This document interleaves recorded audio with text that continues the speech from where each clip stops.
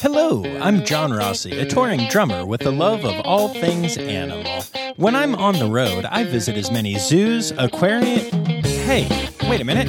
What's going on? Hey, what's going on there? Hello? Hello? Hello? We interrupt your regularly scheduled program to bring you Rossafari Zoo News. News you can use from the world of zoos and conservation.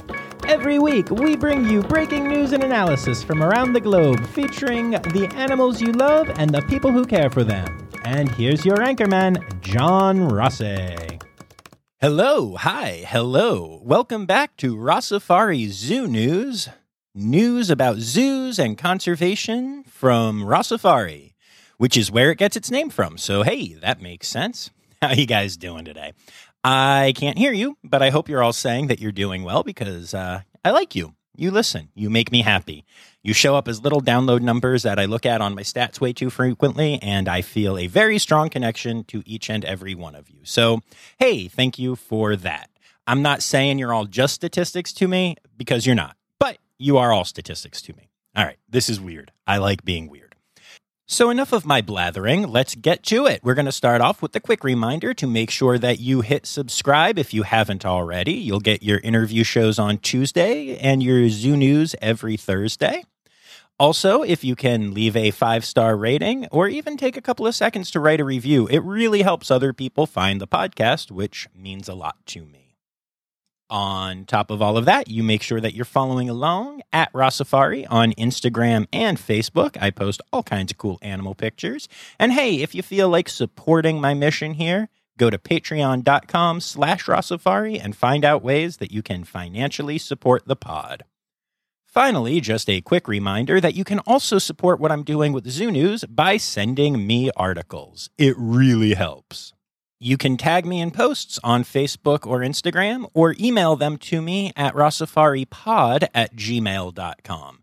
I think that about half of the stories in this week's episode came to me from people like you listening and doing those things. And man, it makes my life a whole lot easier, especially when I forget that it's Wednesday and I'm going to be dropping this episode tomorrow and I need to quickly record it. Also, remember, if you send me those stories, I will say your name at the end of the podcast. And then you can tell your parents that you were mentioned on a podcast so they can look at you and say, what now? So before we get to news from other places, I wanted to start with some news from my house. I have 2 bits of news that are pretty exciting this week. First of all, congrats to Dr. Zoe Vesley Gross, who is not only my partner, but my editor. She is officially a veterinarian now. Dr. Z will actually be moving up to Buffalo, New York to start a year-long internship doing veterinary work up in that area. I could not be more proud. The other bit of news is that she won't be going alone because there's a new puppy in the world of Rossafari.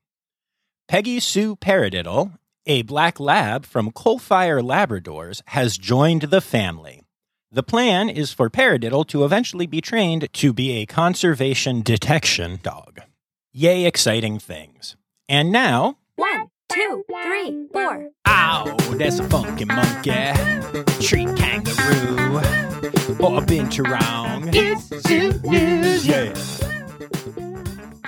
Y'all, we're going to start Zoo News off across the pond in the UK this week for something that I'm incredibly excited about. So on this podcast, we have talked a lot about mixed species exhibits and how they're really cool and they give the people that go to the zoo a unique look at how animals can interact with each other and how they also create automatic enrichment for the animals that are mixed together. Well, Paradise Wildlife Park in the UK is doing a mixed species exhibit set to open later this year that is unlike anything I have ever seen before. The new Sun Bear Heights exhibit is going to combine 3 species in a shared exhibit. Those 3 species are sun bears, obviously, binturongs, and Asian small-clawed otters. Y'all, this is not your normal mixed species exhibit. This is going to be really cool. Paradise Wildlife Park showed how this is all going to work, and it's really interesting. Each animal will have their own area that they can separate into if they want to, but then there's a main area of the exhibit where they can all interact together. Now, I know that some of you listening to this might be thinking to yourselves, what are they thinking? The bear will just snack on the binturongs and otters. And, I get where you're coming from. But keep in mind that sun bears are the smallest and also most arboreal bear species, and that they eat mostly insects.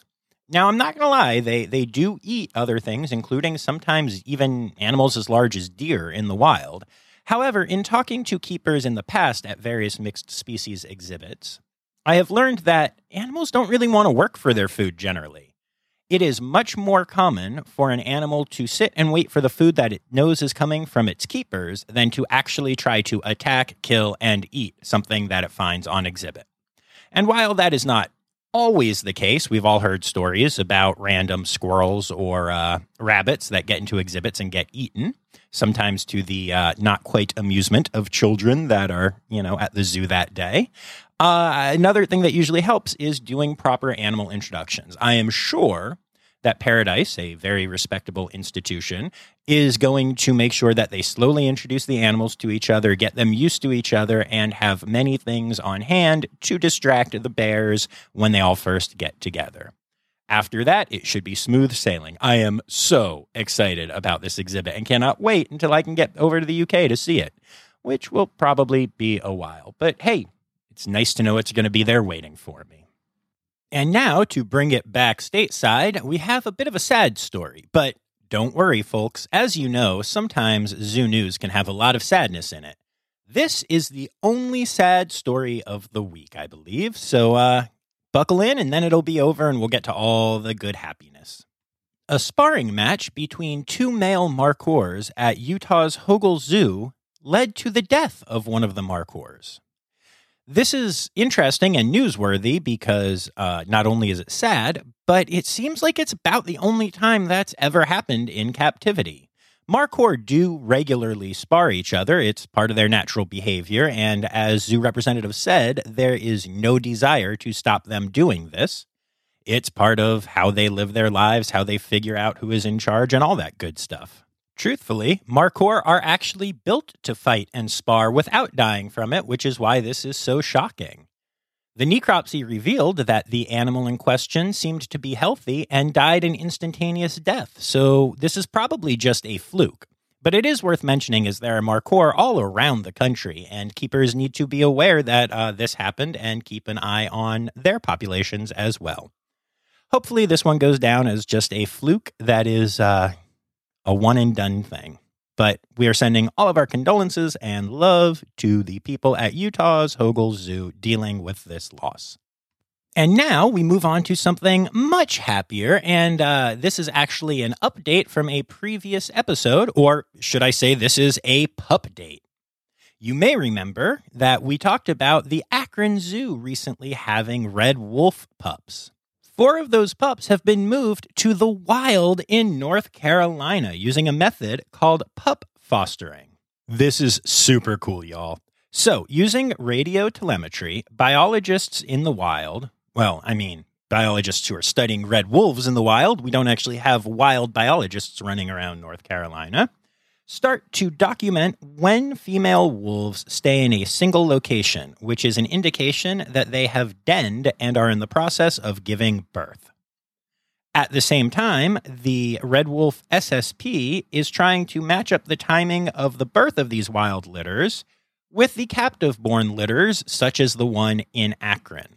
It turns out that in the first 2 weeks of a wolf pup's life, the mother's maternal instincts are incredibly strong. So if you slip some of these under 2-week-old pups into their litter, that instinct will take over and they will raise it as one of their own with very little risk of pup rejection. When a good match is found, biologists track when the wolf mother briefly leaves the den to go hunt for food for her and her pups, and then slide the captive-born pups into the den to meet their new foster siblings.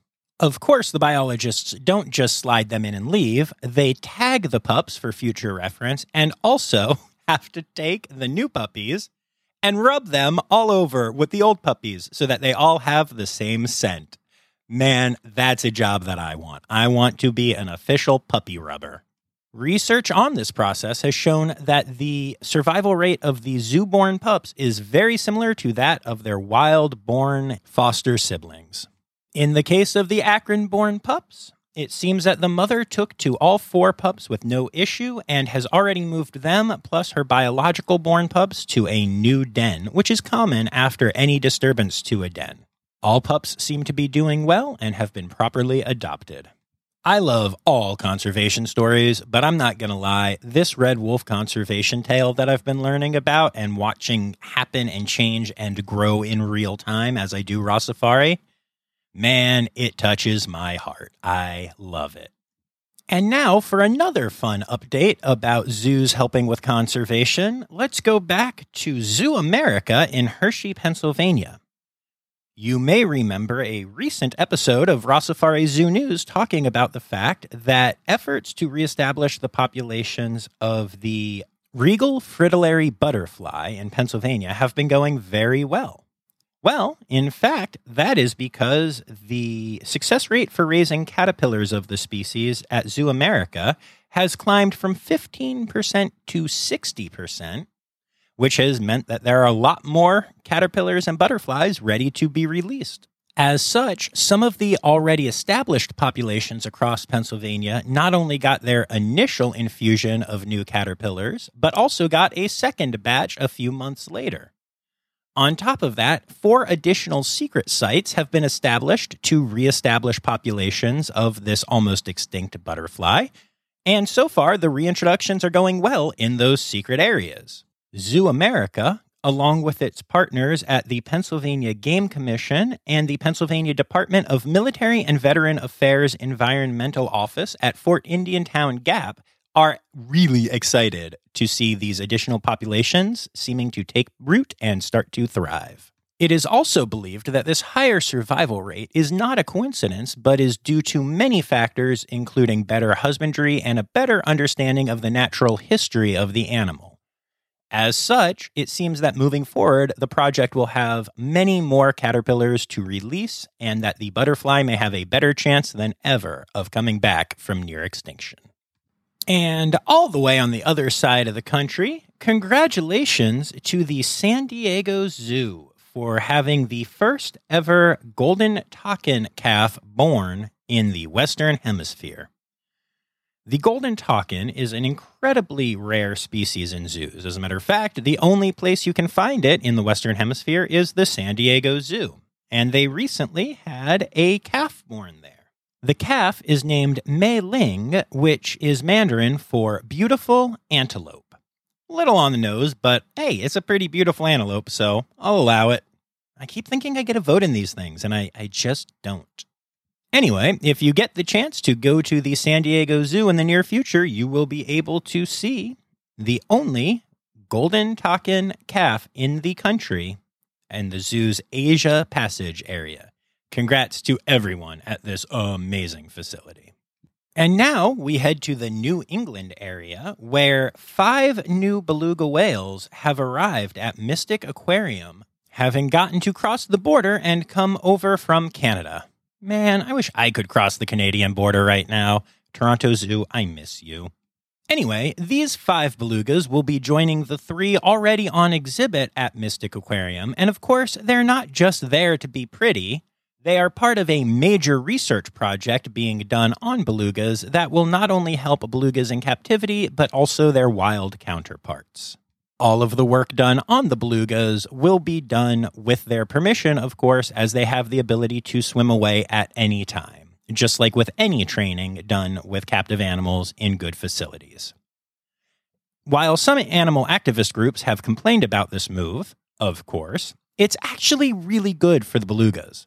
For starters, they are coming to Mystic from a facility that is not accredited and has over 50 belugas in a tank that the AZA would not allow to hold 50 belugas. Second of all, the animals are captive-born and thus are unreleasable into the wild. Mystic is an amazing facility, and these belugas are going to live incredible lives there. When I think of Mystic Aquarium, the first thing I think of is the belugas there, especially the one that splashed me so much and had such a fun time doing it the last time I visited. I cannot wait to get back up to Mystic and see these new additions. And our final bit of zoo news today comes out of Zoo Atlanta. The 15-year-old giraffe, Abu, recently underwent an incredibly cool veterinary procedure. So Abu, as many geriatric giraffes do, experiences arthritis in his front left foot. For a long time, he has been responding to laser treatment and analgesics. However, these are no longer proving to be effective. Generally, when animals stop responding to treatment and are in a lot of pain, the only option left is euthanasia. However, that was not the case in Abu's situation. The animal care and veterinary teams at Zoo Atlanta teamed up with the Zoo Hoofstock Trim Program, an external professional team which specializes in hoof care of giraffes, and an anesthesiology team from the University of Georgia College of Veterinary Medicine to put Abu under general anesthesia, give him new shoes, and also give him a stem cell treatment designed to help slow the progression of his arthritis. The therapeutic shoes placed on Abu's front two hooves are not dissimilar to ones used on horses with arthritis, but were specifically designed with Abu's hooves in mind. While anesthesia is always risky in large and geriatric animals, Abu woke up about an hour after the procedure and was back on his feet and seemingly doing well. Congrats to everyone involved in this incredible new procedure. Hopefully, this is a game changer for all old arthritic giraffes. Man, when I'm old, I want to start a band called the Arthritic Giraffes. Well, anyway, now it's time for Stereotypical Animal Podcast Theme Song. Here to bring you to conservation news. All right, let's throw it back across the pond to start off this section just like we did with Zoo News. Ratna, a 17-year-old Sumatran tiger who lives at Shepparth Wildlife Park, which is near Cambridge in the UK, has had the first ever surgery of its type on a large cat. Nobody is entirely sure what was wrong with Ratna's eye, but it is believed that she might have accidentally bumped it on some bamboo or a stick or something like that. Having already had cataract surgery, the eye was incredibly sensitive and began to deteriorate shortly after this potential injury happened. Keepers were administering daily eye drops, but they did not seem to be helping the situation. Dr. David Williams and Dr. Steve Phillip, a vet from the International Zoo Veterinary Group, teamed up to perform a hood graft on this tiger. This procedure involved taking a flap of the pink of the eye and securing it over the cornea itself. This actually allows the cornea to go through its own healing process, which it did. Now, when you look at Ratna's eye, you literally can't tell that anything had been wrong with it at all. They are unsure exactly how much of Ratna's vision has returned in the eye. However, she is moving much more securely after this. Whether that is simply because it got rid of the pain that she was feeling or it actually did improve some of her vision is currently unknown, but Ratna no longer has to get annoying eye drops and is doing much better with her mobility than she had been before this incredible, unique operation. Yay, science! And now we move on to a story about animal conservationists. That's right, y'all. It's the animals doing the conservation in this one. As I'm sure most of you know, goats eat grass. And in California, there is a major problem with wildfires, many of which are started by humans doing something dumb and flammable while hanging out in the very dry grasses that grow rampantly throughout California. Thus, hungry goats are used to eat many of these grasses and thus reduce the risk of wildfires. This is not a small project. For instance, on one day, the area known as King Estates Park in East Oakland had 2,000 goats dropped off, who then munched around 70 acres of the grasses at the park. Removing these grasses will greatly help stop any wildfires that may spread near Oakland from actually going into the city. There's even a gentleman named Martin Matarese whose actual job is to coordinate the goats that will blanket all of the hillsides around the Oakland area.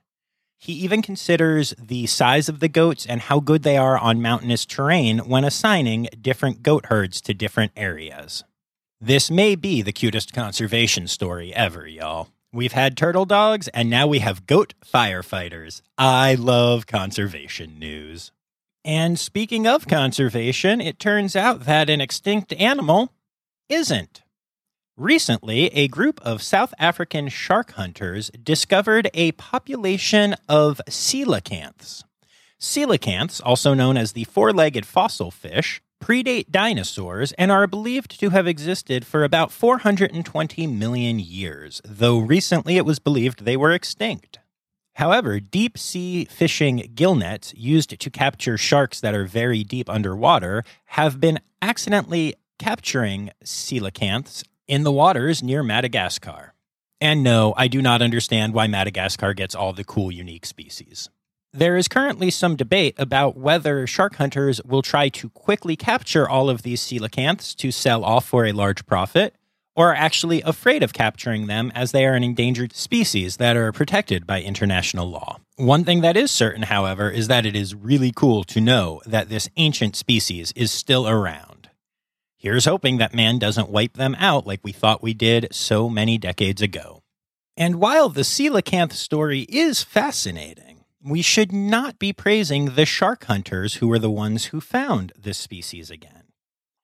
In fact, 16 out of 31 oceanic shark species are now critically endangered or endangered. The number of oceanic sharks and rays in the world has declined by 71% from 1970 to now. A new method has been developed to help this issue, however, and it's really exciting. Scientists from the Southeast Zoo Alliance for Reproduction and Conservation collaborated with the Aquarium of the Pacific, Ripley's Aquarium of the Smokies, the Florida Aquarium, Adventure Aquarium, and the Field Museum in Chicago to artificially inseminate shark moms, and it has led to 97 successful shark births. This was done by collecting semen from 19 male white-spotted bamboo sharks, which was then used to inseminate 20 females. The white-spotted bamboo shark is not itself endangered, which actually made it a really great candidate for this research, as it was the first time something like this has ever been done. It is also a relatively small shark species, reaching about a maximum length of 3 feet, and are also fairly able to be handled because of that. Also, there are plenty of bamboo sharks in captivity, so it was easy to have a large population to start this study with. While the artificial insemination was successful, it actually took a lot of testing to figure out whether that was the case because sharks are such unique animals. For instance, shark females are able to store sperm and then use it to inseminate eggs later in life, so genetic testing was required to determine whether the shark babies were actually a part of this process and not because of the previously stored sperm that the mother sharks already had. While many of the female sharks were inseminated with sperm from sharks at the same facility, there was an attempt to send sperm across the country from New Jersey to California and from Florida to Tennessee, and the success rate was similar for both.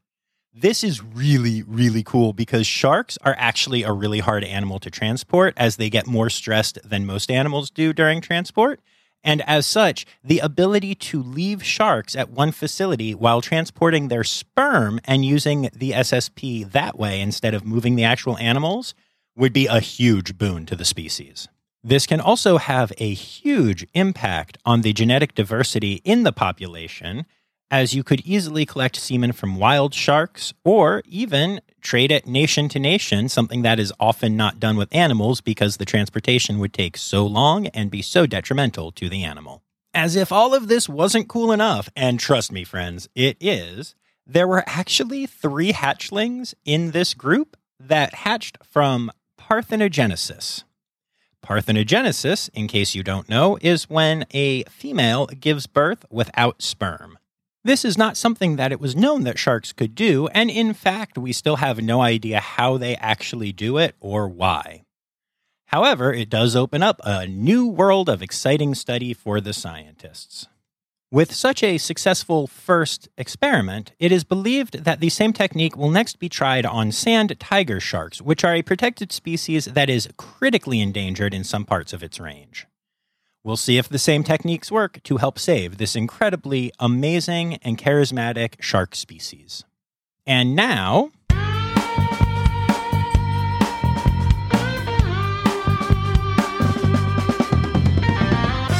in other news.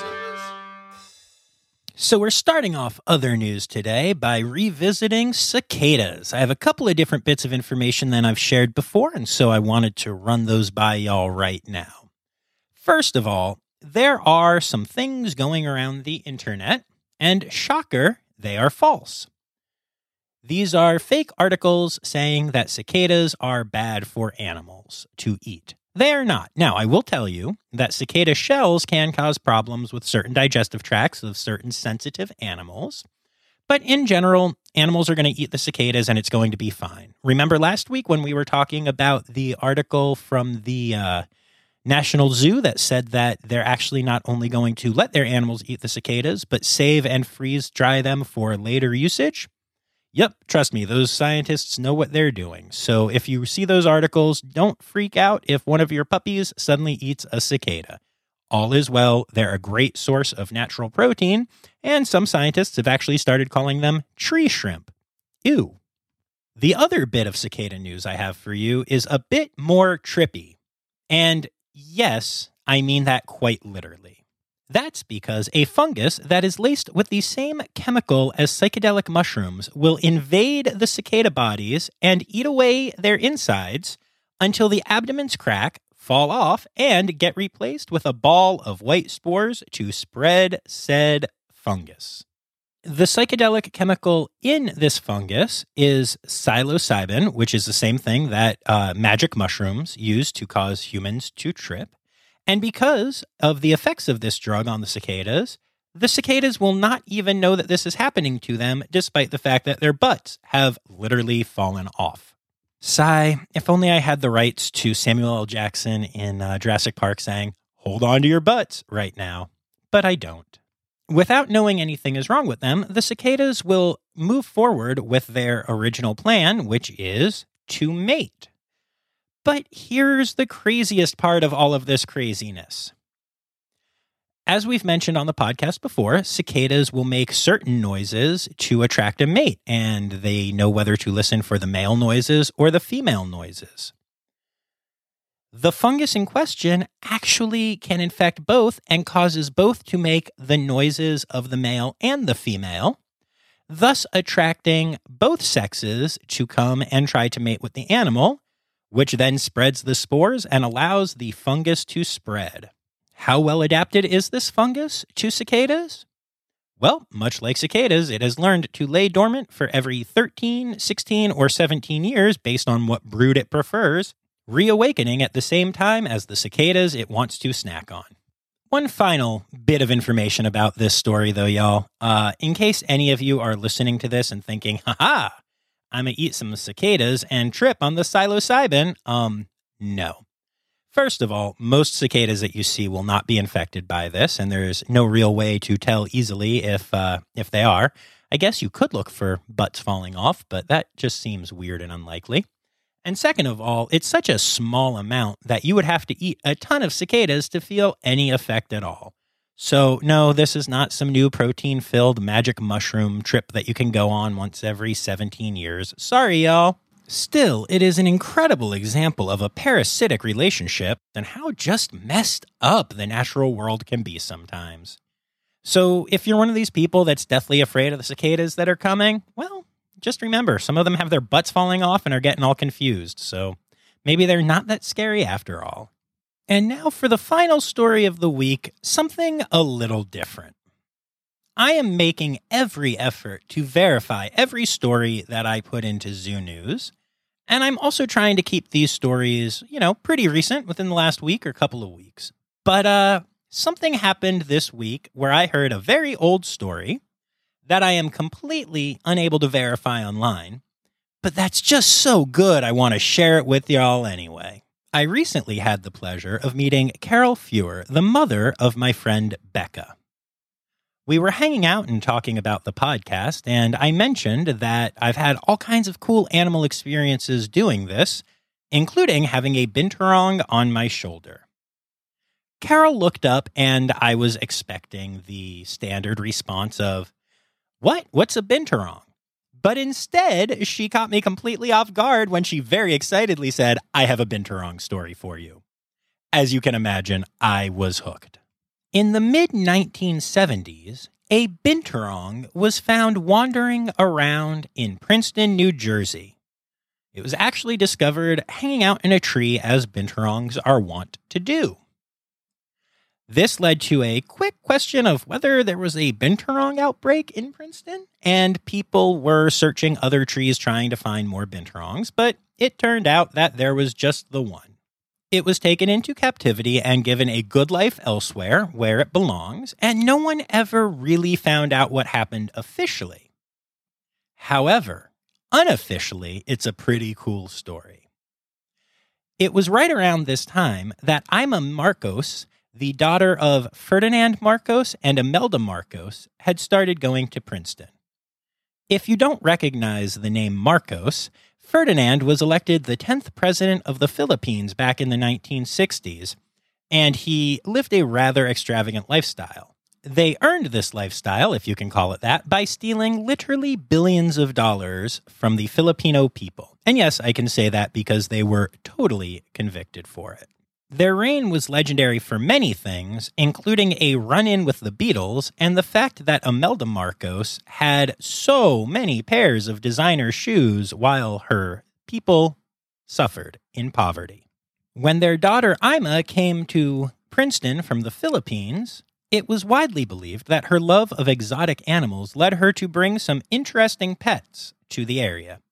While she never admitted that the binturong was hers, it most likely was, and I just love that story so much. I spend a lot of time in Princeton, New Jersey, and I'm definitely going to be checking the trees the next time I go there in the hopes that some hot, buttery popcorn love comes my way.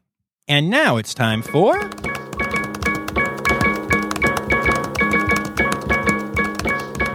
your week of animal holidays. May 21st is Endangered Species Day. May 22nd is the International Day for Biological Diversity, also known as World Biodiversity Day. May 23rd is World Turtle Day. You know I'm going to be celebrating that one, possibly by wearing green and hiding. And last but not least, keep in mind that if you are listening to this in the first couple days that it was released, it is also Bear Awareness Week. So make sure you're aware of the bears, y'all.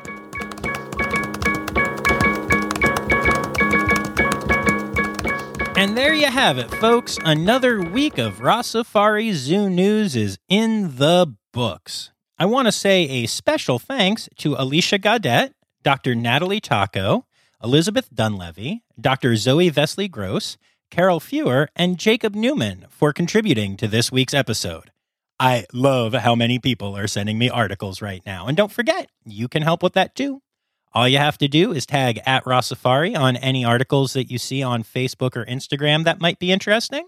Or if you're looking at a webpage, feel free to message it to me or send it to rawsafaripod@gmail.com. All right, y'all.